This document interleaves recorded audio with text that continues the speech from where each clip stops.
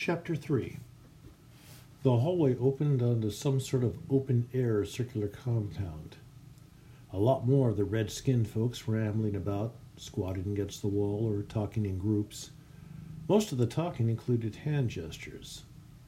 There were two other types of people in the compound, which I figured had to be their version of a prison yard, wherever here was. The sky overhead was a dirty orange, and the air felt like that of the high plateau in Bolivia. That might explain the headache and the lightheadedness, the lack of oxygen. Besides the red guys, there were a few who looked more of my type, except they were also a lot skinnier. That made me wonder if this was some kind of gulag where the food service was a bowl of gruel, and that was it. The third type made me think of a skinny troll. The hide was troll gray-green with what looked like a pattern of swirls in it, but the arms didn't look right. The joints seemed to be set unusually, so not a troll. Like my guard, they were tall, well over 7 foot, a few a lot more. The heads were hairless with large eyes, all black, no whites at all. I didn't see ears, just a hole, like that of a bird, but these bozos had no feathers. All of them were wearing a similar get-up to my guard, loincloth and straps. I was feeling rather overdressed. Globlish. I got a push from behind. It felt light enough, so I ignored it, other than to take a step forward. The guard said something else, pointed to a spot on the compound floor, which didn't look any different from the rest of it, and then walked off. I stood there, hands in my pockets, looking around and trying to breathe deeply and slowly, just like that guy down in South America taught me.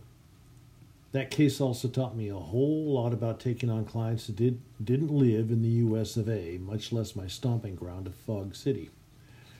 I haven't shared the case notes on that one, just think of this. Those Aztecs gods, they're still around. I was thinking whoever clocked me from behind had moved me a hell of a lot further than Bolivia. One of Neb's deals again, maybe playing Little Dimension Quest with her least favorite PI. A disturbance from somewhere over to my right took me out of my musings. A knot of red guys with a mix of green fellows was surrounding something or someone. Up along the top of the compound wall, some other people, both sexes this time, all red types, were looking down, pointing and laughing as if whatever was going on was entertainment of sorts. Rational Tony said, "Just stay away where you were put. You don't know enough yet to act wisely." Made sense, but Action Tony was yelling, "What if it's someone who got dumped here like you and they're being beaten just for sport?" Guess who I listened to? I looked around. My guard wasn't guarding, so I left my designated spot and walked over to where I just was outside of the crowd. The pumping elbows told me all I needed to know, even if I left off the sounds of slapping meat and cries of pain.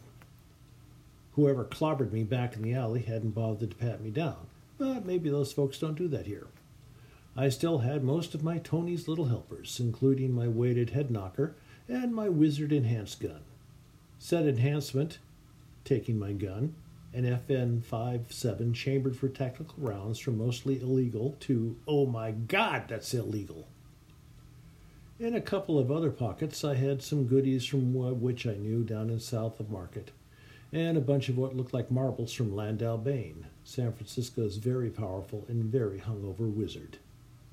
They were examples of what certain persons in the Bay Area community considered magical crowd control.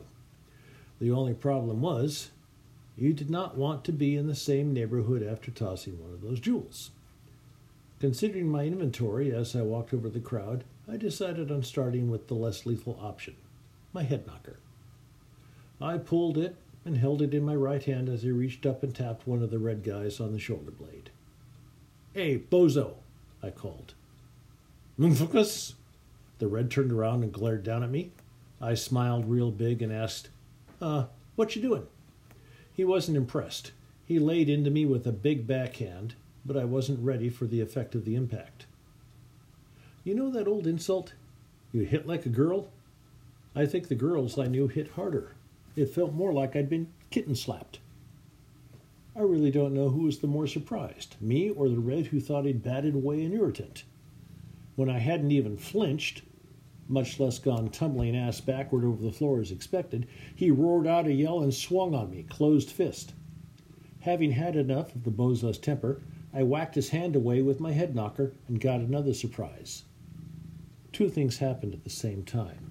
I heard a cracking sound, and the arm the hand was attached to snapped, breaking to about a 90-degree angle, white bone pushing through the red skin. Right after that came the scream of agony and the attention of everybody else in the crowd. All of a sudden, it was me in the center of the Beastie Boys while standing next to a huddled and bruised form the same color as me. The one whose arm I'd broken lay outside the crowd, still crying out in pain, purplish blood dripping from the wound where the bone tore through. I stood there thinking, what in the hell is going on? At my feet, the victim of the gang bashing stirred and moaned something in that same gibberish the guard had used. I didn't know what else to do but reply with, "You're safe now. I'll protect you." The head turned up and the eyes looked up at me. The face was human, in spite of the ears and under all the bruising and swelling. It was also female. She looked at me with what I translated as hopeless hope. There you go, Mandolin, I thought. Another lost puppy to rescue. One of the gang tried to cold cock me while I was staring at the girl. It had the same kitten slap feel as before.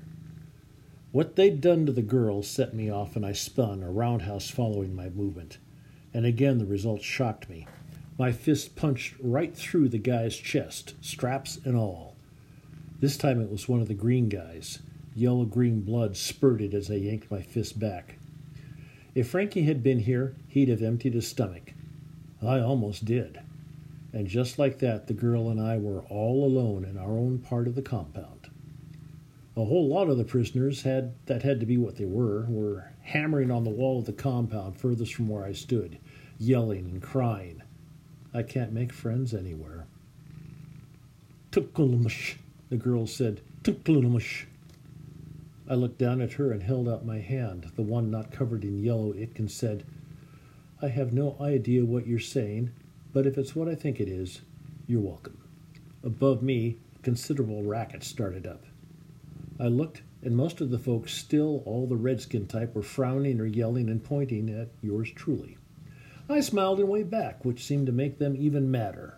One of them threw something, but it came in slow enough that I was able to catch it easily.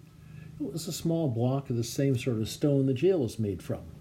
As the folks above me shouted and shook things at me, I looked around. Above the audience was a sort of coliseum seating arrangement, and then above that, a roof. Gauging the distance, I tried to hit the roof. Once again, things went into the world of the weird. The stone zipped past the audience, through the roof, and kept on climbing at a high arc. The shouting stopped. "Ssimtlet!" the girl exclaimed, pointing where the rock had vanished into the distance. "Yeah," I whispered. "Ssimtlet." I caught movement out of the corner of my eye and spun, fist cocked. Then I relaxed. All that was going on was someone had decided to open the door.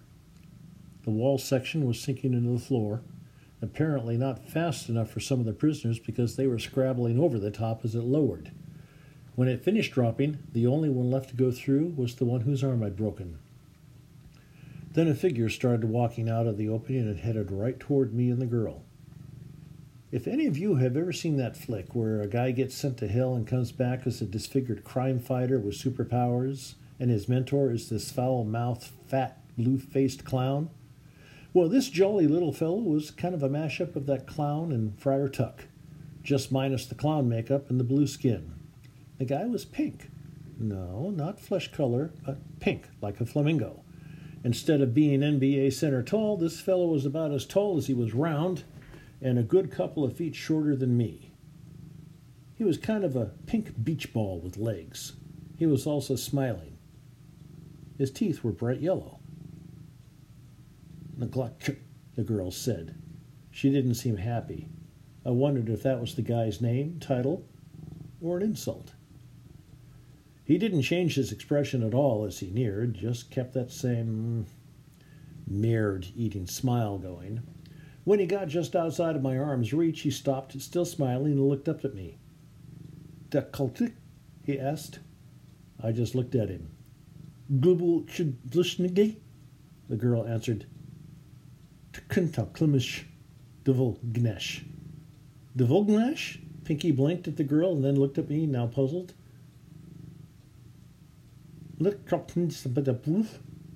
I answered, huh? As if that gave him a clue, he leaned forward, cocked his head, and twirled his little finger as if to say, do some more. I nodded and said slowly, I have no idea what any of you are saying. Where the hell am I? Pinky's smile broadened. Ah, English, he said in clear, unaccented American English, and I believe from the western edge of that continent. How do you come to be here on Ares?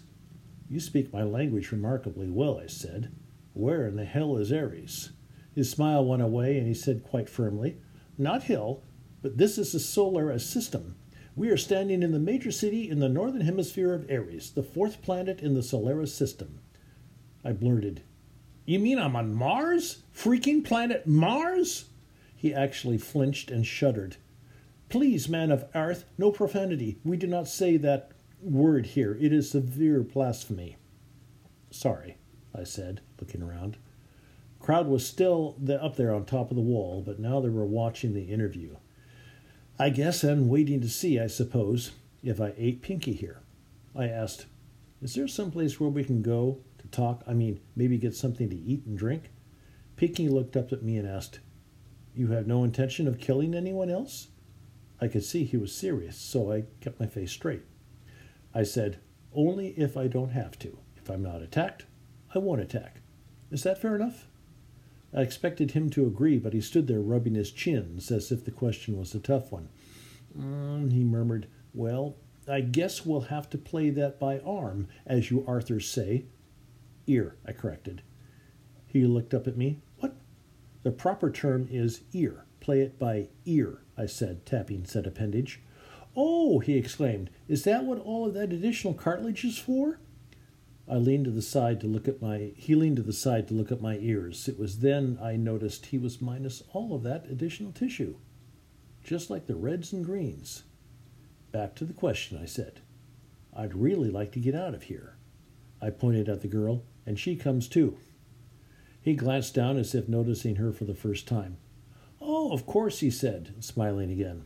As you wish. The girl was still sitting on the floor of the compound. She hadn't taken my hand, and honestly, I wasn't surprised by that.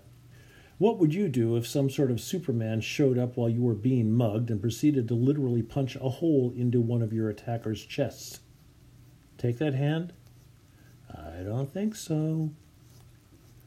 I didn't want to take the time to argue through a translator, so as gently as I could, I bent down and scooped her up. She squeaked in fright and fought a little, but she may as well have been fighting against an industrial robot. To me, she felt like she weighed about a pound, if that, and I think I've held stronger guinea pigs. I held her in my arms like a June bride and said to Pinky, All right, where do we go from here? He glanced up, obviously, at whoever was up there above the wall, and then shrugged, a universal gesture for any species with shoulders. Then he smiled up at me. This time it looked forced. This way, please, he said, gesturing and turning back to face the opening in the wall. The girl had stopped struggling, and since I hadn't used her as a snack, I guess she settled down. She looked up at me and said, Siltanar.